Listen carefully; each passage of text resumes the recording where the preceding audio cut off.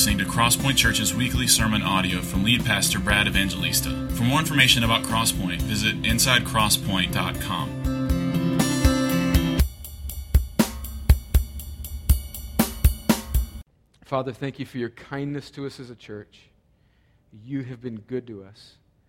I pray now as we think through this text and this really just these very short words from Jesus that are packed full of truth, I pray that you'd give us just the strength to peel back this beautiful gem and this beautiful truth, and that we would see how it settles on our lives, and that it would cause Christians in this room to be better citizens of this nation, but ultimately better citizens of the kingdom of heaven. And I pray for my friends in this room who are not yet Christians. I pray that today you would show them the beauty of life in your kingdom, and that they must turn away from trusting in themselves, turn away from sin, and to trust in Jesus, who alone can redeem and reconcile and renew. I pray, Lord, that you do these things for your glory, for the joy of your people. In Jesus' name, amen. Hey, before I read, one little recommended resource. It's a thick one, but we have a few of these for sale in the resource room. It's a book by a scholar. His name is Wayne Grudem, very gifted teacher, and he has written a book called Politics According to the Bible, a comprehensive resource for understanding modern political issues in light of Scripture. This is really, really good. It's organized very well. Don't think you got to read the whole thing, but it's got a really good table of contents where if you're thinking about where Christians should be thinking on particular issues, you can go straight to it. And we're selling these in the resource room for what we bought them for, just at cost, $30. That's how much the book cost. We're selling it back to whoever wants it for $30. I know that's a lot, but maybe you can make a few down payments on this. This is an excellent book. I'd really encourage you to get it. It's a very good resource. Is anybody interested in this book? Aurora, your hand was up first, and you get a free copy of Politics According to... So just scratch off that little price tag there because you had the boldness to raise your hand. All right, well, let's read Mark chapter 12, verse 13 through 17. This is the chapter of confrontation. Remember, last week we talked about Jesus being confronted at the end of Mark 11 and then into Mark 12 about his authority to clear the temple. And now he's being confronted again about this question of authority. So in Mark 12, verse 13, Mark writes this: "And they sent to him some of the Pharisees and some of the Herodians to trap him in his talk. And they came and said to him, 'Teacher, we know that you are true and do not care about anyone's opinion. For you are not swayed by appearances, but truly teach the way of God. Is it lawful to pay taxes to Caesar or not? Should we pay them or should we not?' But knowing their hypocrisy, he said to them, 'Why put me to the test? Bring me a denarius and let me look at it.' And they brought one, and he said to them, 'Whose likeness and inscription is this?' They said to him, 'Caesar's.' Verse 17, Jesus said to them, 'Render to Caesar the things that are Caesar's, and to God the things that are God's.' And they marveled at him." Well, here's my plan to unpack this text. We're just going to look very briefly. It's pretty simple what's going on here. So we're going to just unpack the text. Then we're going to look at 4 truths that I think are embedded in this text, and specifically in what Jesus says. Then we're going to look at 7 principles for how a Christian should live in this world, and then we'll receive communion together. So let's first look at the text. The situation here is that once again we see these leaders. Last chapter they were trying to corner him about his authority, and then he used the story of, or the comparison of John the Baptist's authority to sort of back them against the wall. And again, they're trying to trick Jesus. And what we have here is really 2 opposing factions teaming up. Don't just blow past that. There's something really important there in verse 13. It says that the Pharisees and some of the Herodians came to trap him. Now, This is interesting through the Gospels, that opposition to Jesus brings together strange bedfellows. The Pharisees were religious conservatives, and they seethed at the oppression of Rome and the fact that the Jews were a captive nation at this time. They were maybe not quite as zealous as the Zealots, but they were certainly religious conservatives, and they hated the fact that they were under the thumb of this foreign power, Rome, who had no right over God's people. But then with the Pharisees were these Herodians, which were likely Jews, maybe some others, but some of God's people that were sympathetic to the rule of Herod, who was the governor appointed by the emperor of Rome to be the sort of regional governor of Israel. And so the Herodians were sort of the liberals that were sort of sympathetic to the powers that be of the Roman Empire. The bottom line is, it would be like the Tea Party and the ACLU joining forces in a rally against Jesus. Just to give us kind of a mental modern-day picture. Opposition to Jesus brings together strange bedfellows, doesn't it? And so what they're trying to do is they are trying to trip Jesus up again. So they're asking him, should we pay this tax, this denarius? It's like a coin. It's basically the equivalent of a 1 day's wage for somebody in the Roman Empire. And it was a poll tax that they would have to pay annually. And this tax had to be paid by this Roman coin. And on this coin was an image of the emperor or the emperor's son, and an inscription that really spoke to the fact that this Roman emperor was godlike. So not only were these Jews being forced to have this coin and to trade in this currency that bore the mark of this emperor who had his thumb on them, but even worse, the inscription on the coin was really breaking their first commandment. He was calling himself a god. And so, of course, that would have driven the conservative, religious, Orthodox Jew crazy. And they come and ask Jesus, what should we do? Should we pay this tax? So if Jesus says, yes, you should pay the tax, he's going to upset the religious conservatives because they may be thinking, well, he's bowing down to the Roman government. But if he says, no, you shouldn't pay the tax, then he is going to run the risk of getting himself in trouble with Rome and being a sort of dissident that's causing trouble. And so they're trying to trap Jesus. If he says yes, he's going to upset the people, the Jewish people who hated Roman rule. If he says no, he's going to upset Rome. And Jesus gives a sort of qualified yes, and in it is so much truth. What does he say? Again in verse 17. He says two things. Render to Caesar the things that are Caesar's, and to God the things that are God's. And so, from this, I think we have four truths that we're going to unpack now. Jesus gives two short, concise statements to answer their question. Render unto Caesar the things that are Caesar's, and render unto God the things that are God's. And so he's saying, yeah, pay this tax with this coin, but with qualifications. So four truths. One is that Jesus is clearly endorsing here and saying that God has given a limited authority to government. God has given a limited authority to government. And we see this not just here in Jesus' statement, in a sense saying, yes, give this tax to Caesar with this coin that he provides.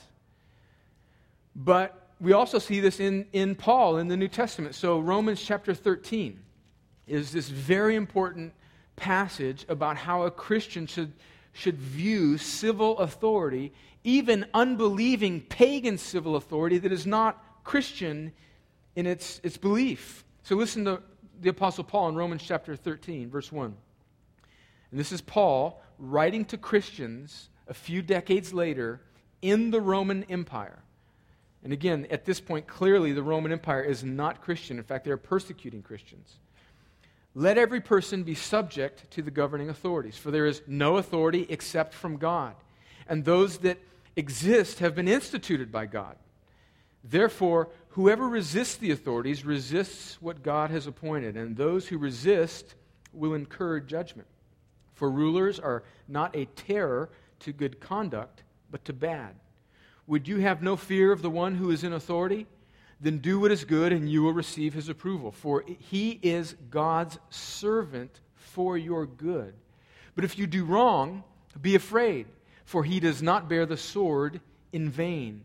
For he is the servant of God. He, meaning the government, the authority of the government. For he is the servant of God, an avenger who carries out God's wrath on the wrongdoer. Therefore, one must be in subjection, not only to avoid God's wrath, but also for the sake of conscience. For the same reason, you also pay taxes, for the authorities are ministers of God, attending to this very thing. Pay to all what is owed to them. Taxes to whom taxes are owed, revenue to whom revenue is owed, respect to whom respect is owed, honor to whom honor is owed. So a couple things that we need to notice about what Paul says there, which he's really just building out Jesus' instructions that we read in verse 17. Several things to notice is that all authority, whether godly authority or ungodly authority, is instituted by God. Even unbelieving pagan government. And notice that God, in his sovereign providence over all nations and all rulers and all leaders, carries out, in fact, uses unbelieving governments and leaders that don't even acknowledge him to carry out his purposes for the good, for the common grace of society, even though that authority doesn't acknowledge him. So it reminds me of that Proverb 21, verse 1, I think it says that the king's hand is like a watercourse or a stream in the hand, the king's heart is like a watercourse or a stream in the hand of the Lord, and he directs it wherever he pleases, even pagan, unbelieving kings. And so God has given a limited authority to government.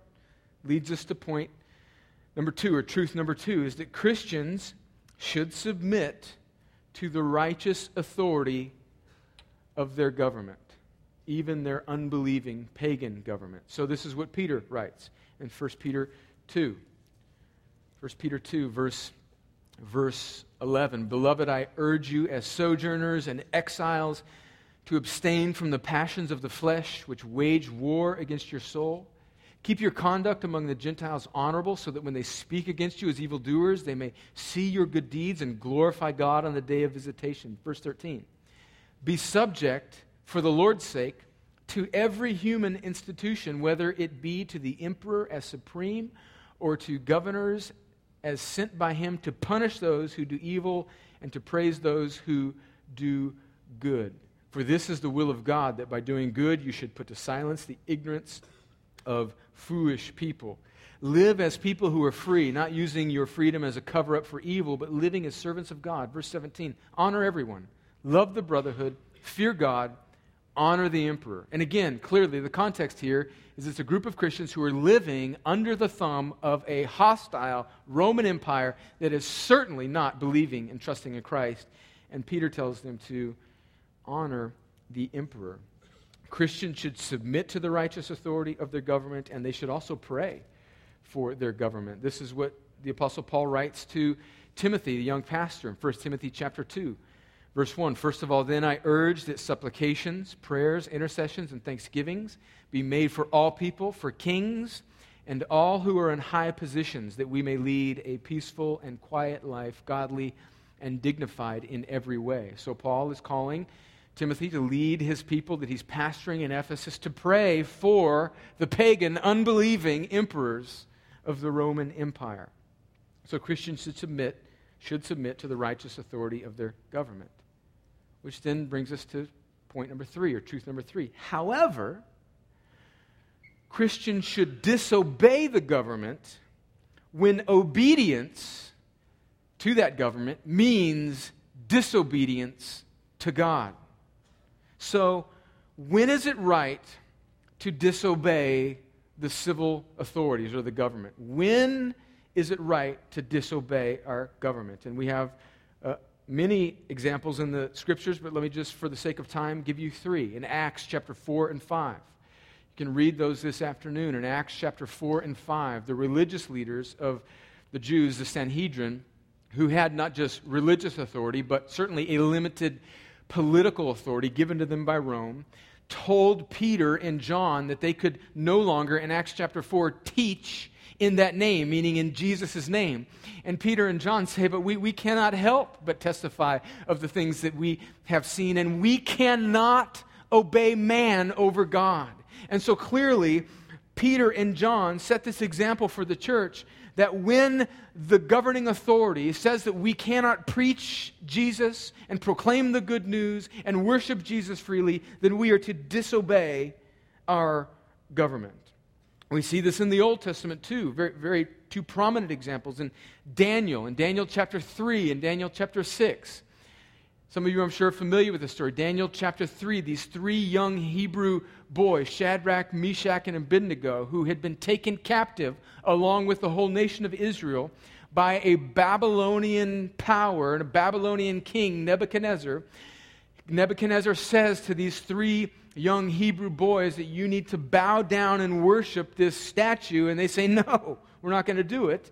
And as punishment to that, then, of course, Nebuchadnezzar throws them into the fiery furnace. And of course, that beautiful story where God delivers these three boys. In fact, I think this is pointing forward to Jesus. We see a fourth man in the fire there. God himself, I think, protecting, or an angel, God coming and protecting their righteous disobedience of the government. And then a couple chapters later, we see Daniel, for whom the book is named, the prophet Daniel, in Daniel chapter 6, who refuses to stop his regular practice of prayer, as was issued this edict by the king, and he refuses to not pray to God, and as a result, he's thrown into the lion's den. But again, God helps him and shuts the mouth of the lion. And so we see there where the worship of God is prohibited by the government, and Daniel and these Hebrew young boys righteously disobey the government. And we see it in Exodus, all the way back in the second book of the Bible, in Exodus chapter 1, where Pharaoh commands these Hebrew midwives to slaughter all the male Hebrew children, and they righteously disobey this clear violation of God's law, taking the life of these babies. So Christians should disobey the government when obedience means disobeying God. And then truth number 4, God has ultimate and supreme authority over all nations, governments, and individuals. And so Jesus he's not saying that kind of over here is Caesar's realm, so pay this tax, and then over here is sort of the religious realm, so honor God and give to God what is God's. He's not dividing culture into secular and spiritual. He's saying that over it all, God has ultimate and supreme authority over all nations, all leaders, all pharaohs, all kings, all presidents, all governments, and over all individuals. See, notice there in verse 17, actually verse 16, Jesus brings up this really important point. He says that they brought this coin, and Jesus looked at the coin and he said, whose likeness and inscription is this? And they said to him, Caesar's. And so he says, okay, well then pay this tax to Caesar. That's part of his limited sphere given to him by God. But surely this should point us to a much grander inscription that is written on every human being in Genesis chapter 1, whose image is on mankind. The Bible says that God created us in his own image. So yeah, there's these little coins where this ruler is saying that he's in charge of society. Yeah, whatever. God even gives him that authority. But over every human being, there's this likeness, there's this image. Even unbelievers, friends, that's why all human life is valuable. That's why even people who are not believers and trusting in Jesus have value, because even if they are rejecting God, they are still bearing God's image. It doesn't mean that if they die outside of Christ, that because they bear God's image in some way, that they will be with him forever. To die without Christ is to die separated from Him from eternity. But it does mean that we as Christians should respect all humankind because we all bear His likeness. And Jesus is saying that, there's Caesar's likeness on a coin, but my likeness, my image is on you. Therefore, I own you. I have bought you with a price. Abraham Kuyper, who along with the Abraham in the Bible is the namesake of my fourth child, who, by the way, I wanted to name Salvatore, which is a great Italian name, but my wife overruled me, and so he came up with a spiritual name. But Abraham Kuyper, wouldn't that be cool?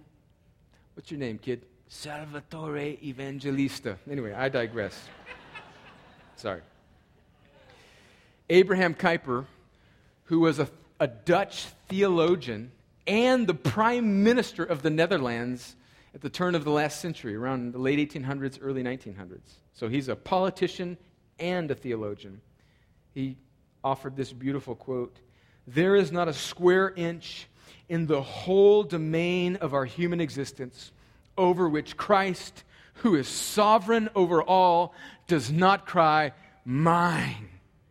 So friends, let's not compartmentalize life here. Let's not say, oh, well, this is the government's, and this is secular, and this is spiritual. Because if you get into that trap, you'll start to compartmentalize your own life.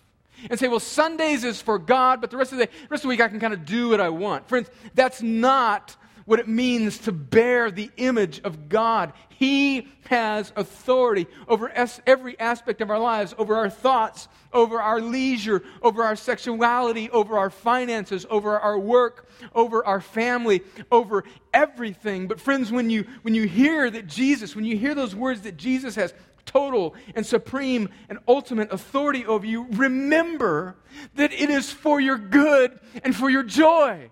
So He's not a harsh taskmaster leading you into sort of a gritty obedience because you need to be good little boy or good little girls. He's leading us with His supreme and utter total authority for our ultimate good and joy. So before we move on to some principles as to how we should live, let's look at an illustration. I don't draw pictures for you very often. Actually, I didn't draw this picture either, but this, I think, is a helpful sort of picture for you to understand. There's two spheres there. That brown sphere there in the smaller circle is this given authority. It's government.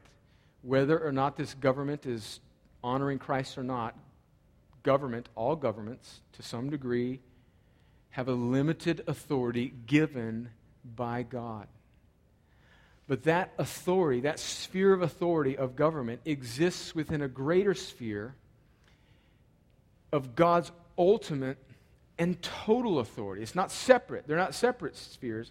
That limited authority of the government, even if it's not acknowledging the lordship of Jesus and the supreme authority of God, still exists within and under the ultimate and total authority of God.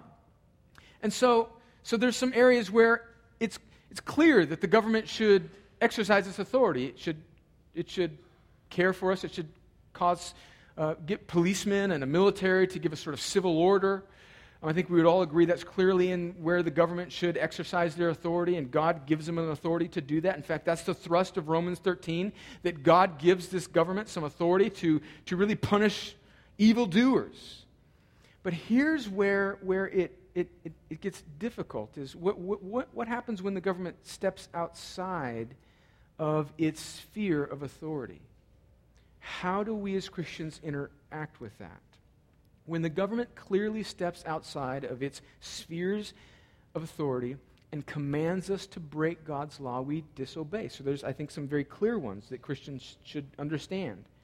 And we don't want to just take these for granted, because I think in an ever-increasing culture that is ever-increasingly hostile to God, I think it's important for us to just mention these occasionally, if not often. One would be the issue of abortion.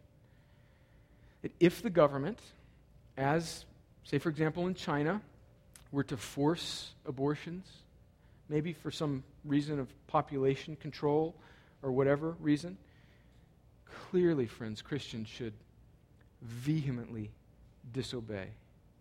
Or, if you are a Christian healthcare worker or a physician and the government says that you must perform or be involved in abortions, friends, you should disobey. And you should disobey not caring whether or not that causes you to lose your job.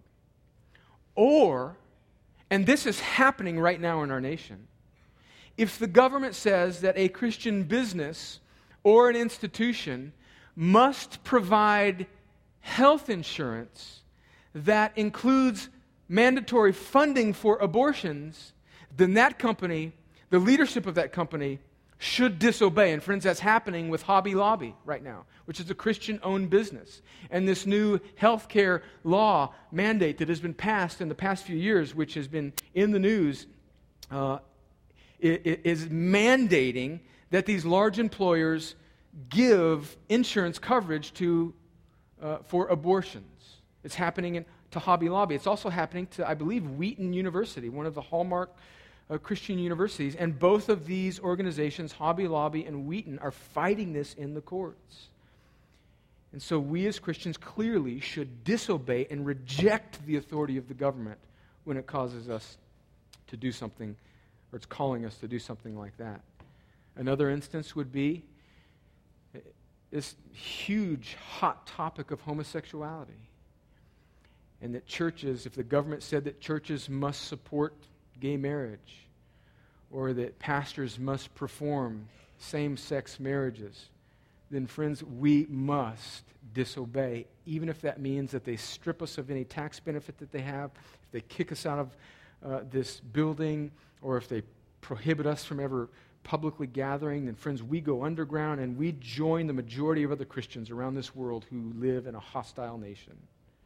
We must disobey. And as I say those two things, especially those two sort of hot topic issues, let me mention that, friends, we're not just trying to take a political stand here.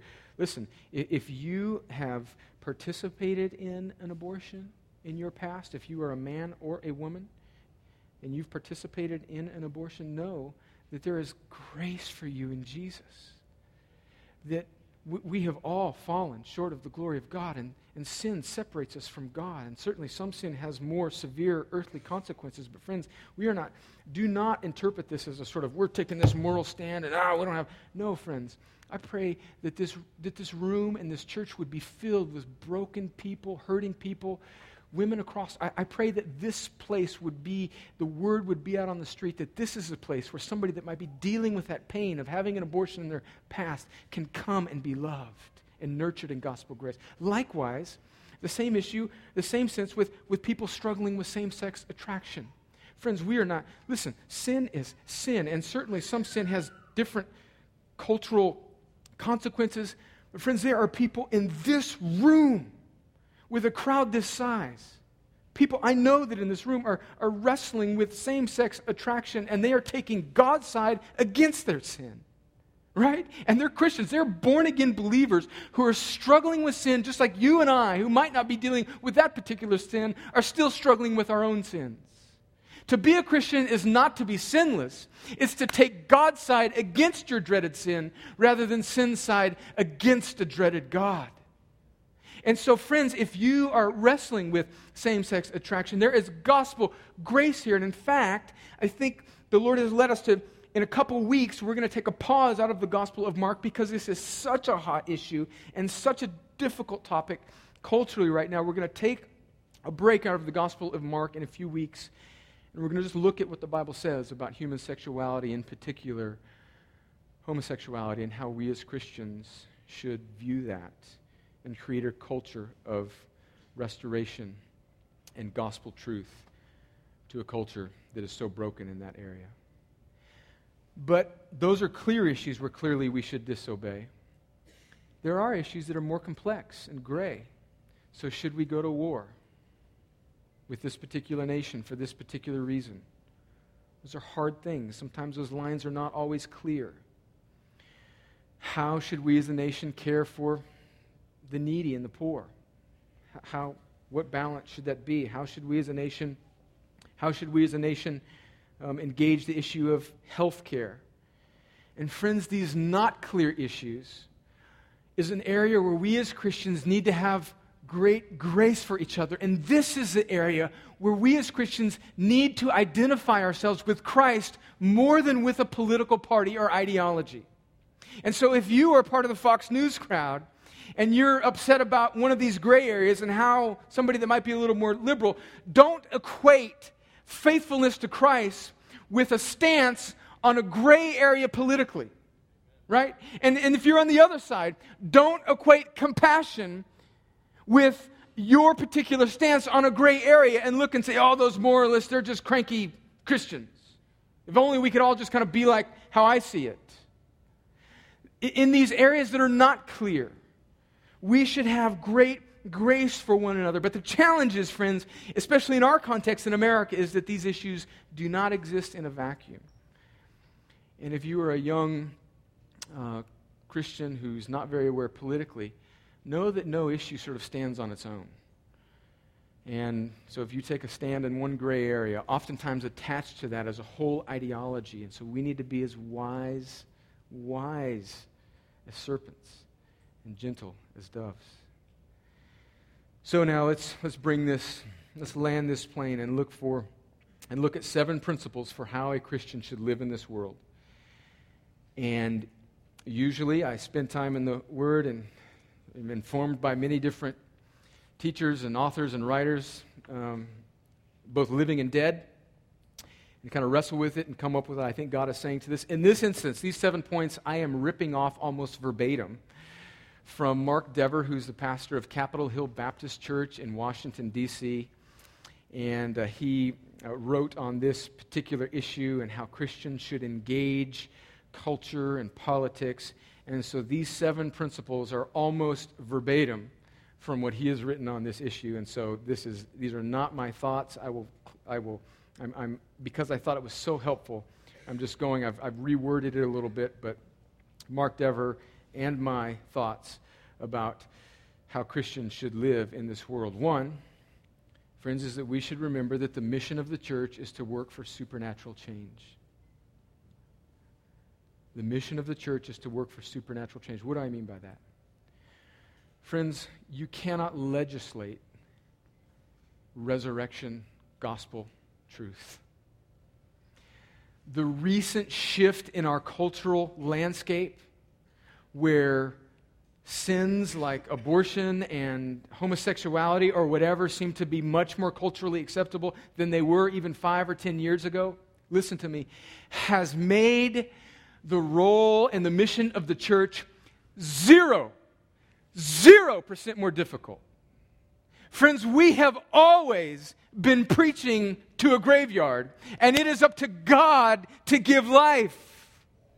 The world is not neutral, and bad public policy is starting to win out. The world is dead in its sin. It's been dead in its sin from the beginning of time in the Garden of Eden, and salvation and change has always been a supernatural work of God. Friends, we are just like Ezekiel in Ezekiel 37, where God calls his prophet to look over a valley of dry bones and preach to the graveyard. 2, understand that persecution is actually normal. Jesus promised it. He says in John 16, verse 33, in this world you will have tribulation. Peter writes, 1 Peter 4:12, Beloved, do not be surprised at the fiery trial when it comes upon you to test you as though something strange were happening to you.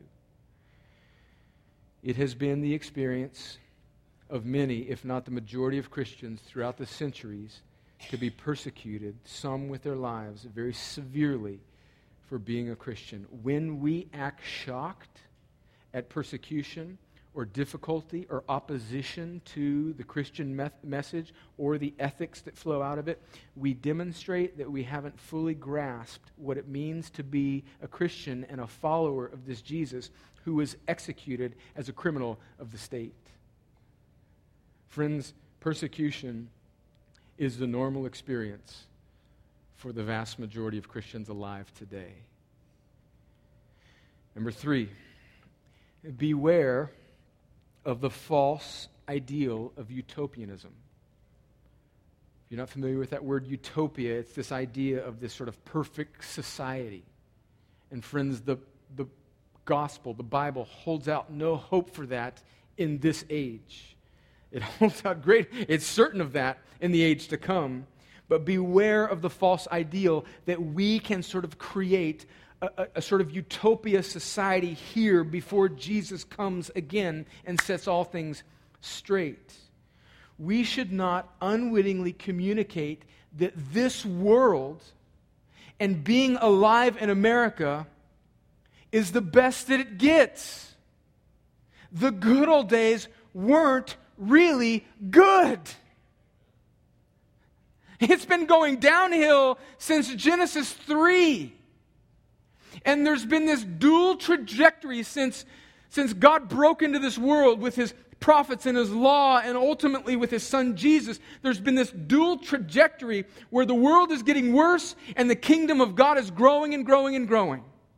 And so when we act like we can create sort of heaven here on earth in completion before Jesus comes, and when we lament the fact that it doesn't seem that it's trending that way, we belie our lack of understanding of the redemptive plan of God through the ages. Friends, we are not longing for a America of the good old days. We are longing for the city that is to come.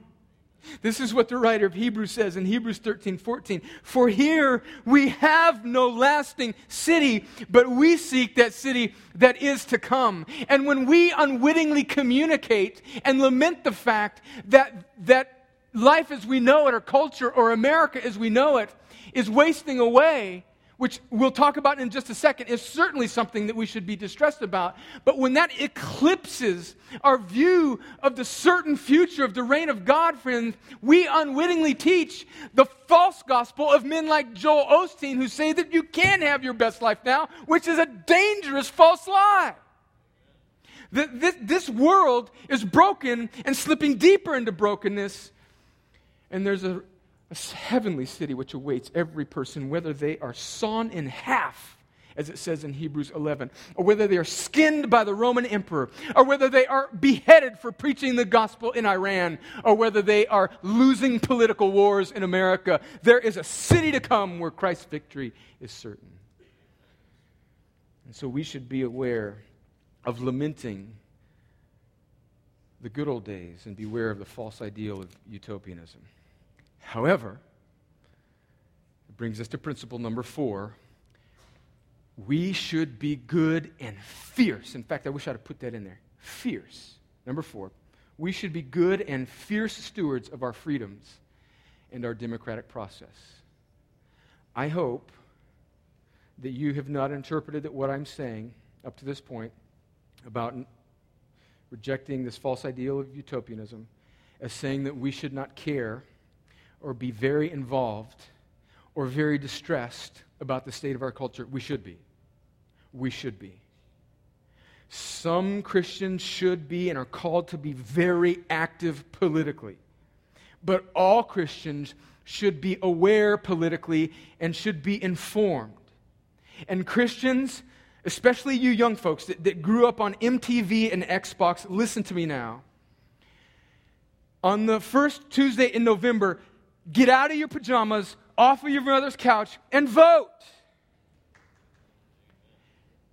Do not interpret what I'm saying as that we should not be distressed or involved or fight in the process that God has given us in America for political gain, for the sake of the freedom of the gospel.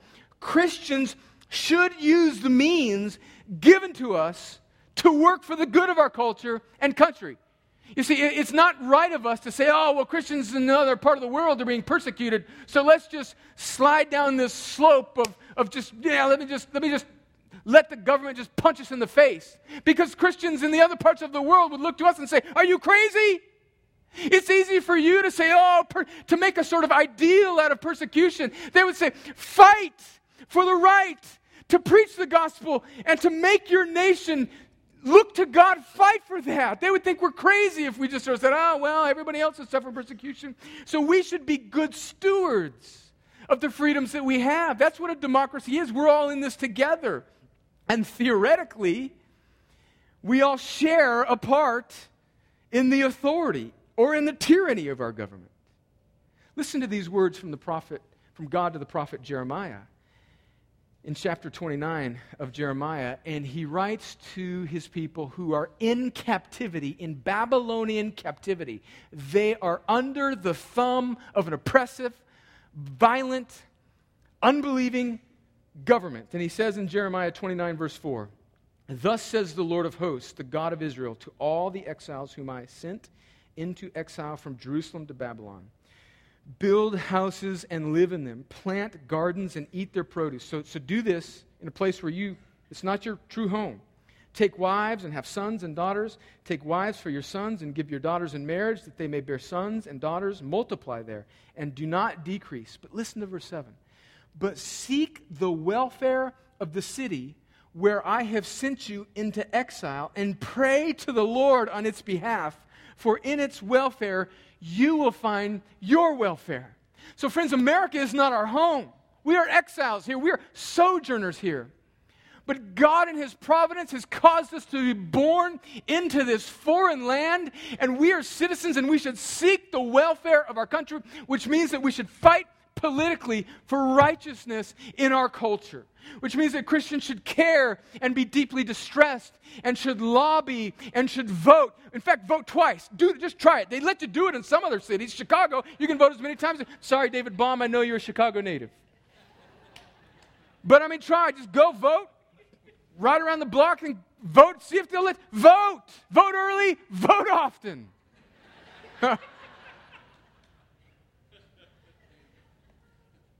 And be good stewards of our democratic process. Be good stewards of the freedom that God has given us. And let your heart break. Let your heart break that we have a president who will stand up in front of Planned Parenthood of America and will encourage them for their good work. As the trial in Philadelphia is going on, where there is this murderous serial killer of an abortionist doctor slaughtering babies as they're born alive. Let your heart break over that, friends. Don't let your heart be dulled by just recreation and leisure or our little pocket of Christianity. Let your heart break. Let your heart break that we have a president who would applaud that. And some of you may be called to use every political means to oppose that ideology. Let your heart break.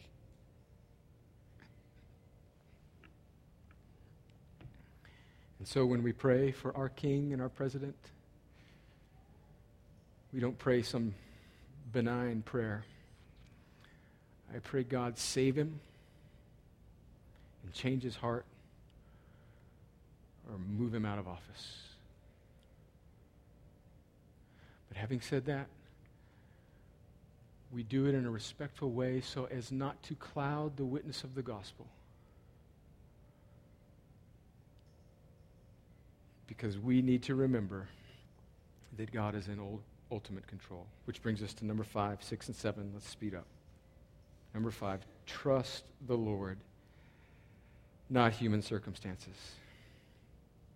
Friends, there has never been a situation in the affairs of men and nations that is outside of God's control. The Trinity was not sitting up in heaven wondering whether or not the Supreme Court was going to be 5-4 this way or that way. In the history of God's dealing with his people, there have been many situations that have seemed impossible or too far gone from earthly vantage points, and certainly worse than what we face today. We should trust the Lord, not human circumstances. Number 6, remember, and friends, this is so important. Remember that everything we have is God's grace. Understanding the gospel means that we understand that we were, before Christ rescued us and made us alive, we were by nature children of wrath. We deserve nothing short of God's justice and punishment.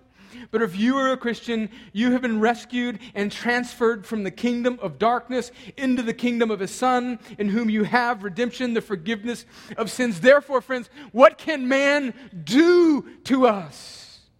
Everything we have is God's grace.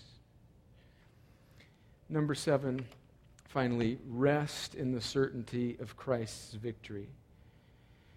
As we labor for righteousness in our nation, as we have our feet on the ground and do not fall into the trap of the false ideal of American utopianism, we rest in the certainty of Christ's victory. Friends, the Bible is full of pointing towards that ultimate reality when every knee will bow and every tongue will confess that Jesus Christ is Lord. So I end with this. Friends, the gospel is much more than individual news about how we can be saved. It's certainly that and nothing less than that. But it's more than just how you can get fire insurance and secure your eternal salvation. Jesus saves His people and He places them into a new community. And that new community is not a Christian America, but it is the eternal people of God. It's the church. And He is making these people distinct so that they commend His beauty and His kingdom. And so our life here on earth as citizens in this foreign land, America, which is not our true home, our life here on earth and our work in this culture should be like dropping breadcrumbs along to the pathway to the ultimate satisfying feast. So think of that. We are like troubadours.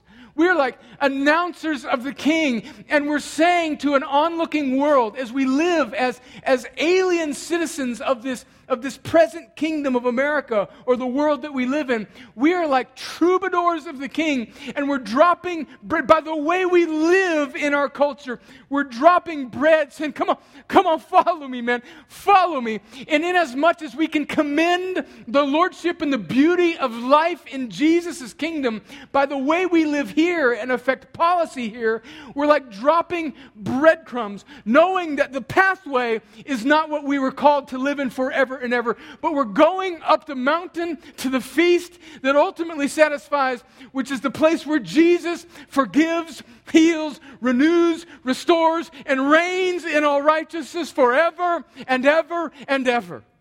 And so some of us in this room need to care more and need to be part of dropping the breadcrumbs. Like, come on, let's go, let's go. And we need to fight for our ability to do that so that we can commend by the way we live as citizens to that great country that is to come.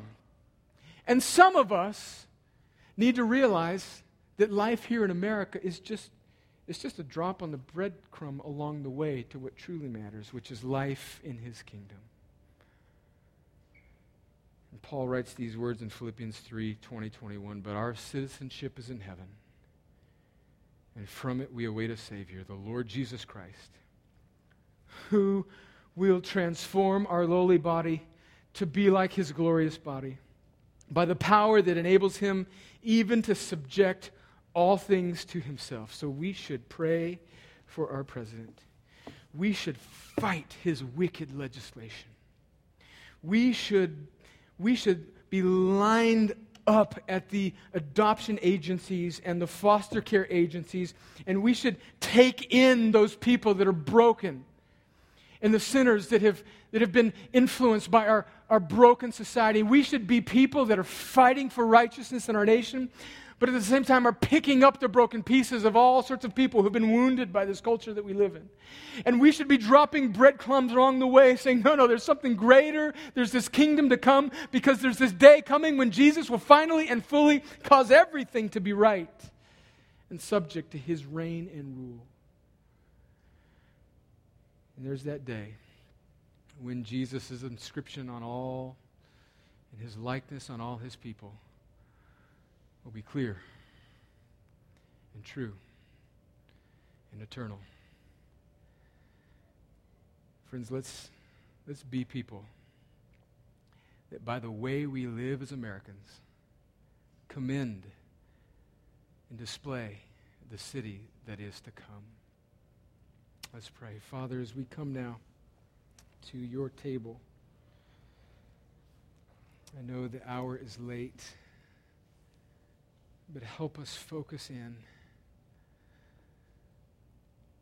on the fact that we are participating now in the body of Christ. That as we take this bread and as we take this juice, it represents that we are trusting in you, that we are citizens of Jesus' kingdom. Lord, I thank you for America, and I thank you for your providence that caused most of us in this room to be born here. I thank you for my friends that are in this room who were born in China or Taiwan or Mexico or some other country. But in your providence, you have caused us all to be here now. Lord, put smelling salts under our nose. Give us a sort of spiritual ammonia underneath our nostrils so that we will wake up and we will be people whose feet are planted firmly in this world, but whose eyes and heart is stretched towards heaven and is calling a lost world around us, not to life here on this earth, but on the life that is to come. God, make us fierce, gracious, humble stewards of the freedom that we have so that we commend ultimate freedom in your kingdom. And I pray, Lord, for our brothers and sisters around the world who are facing death and trial and imprisonment by hostile governments. Lord, give them grace. Put steel in their spine. And do the same for us, I pray. Lord, may we render to Caesar what is Caesar's, but may we render to God what is God's, which is all authority, all allegiance, all affection, all devotion. And may we do this for your glory and our joy. In Jesus' name, amen.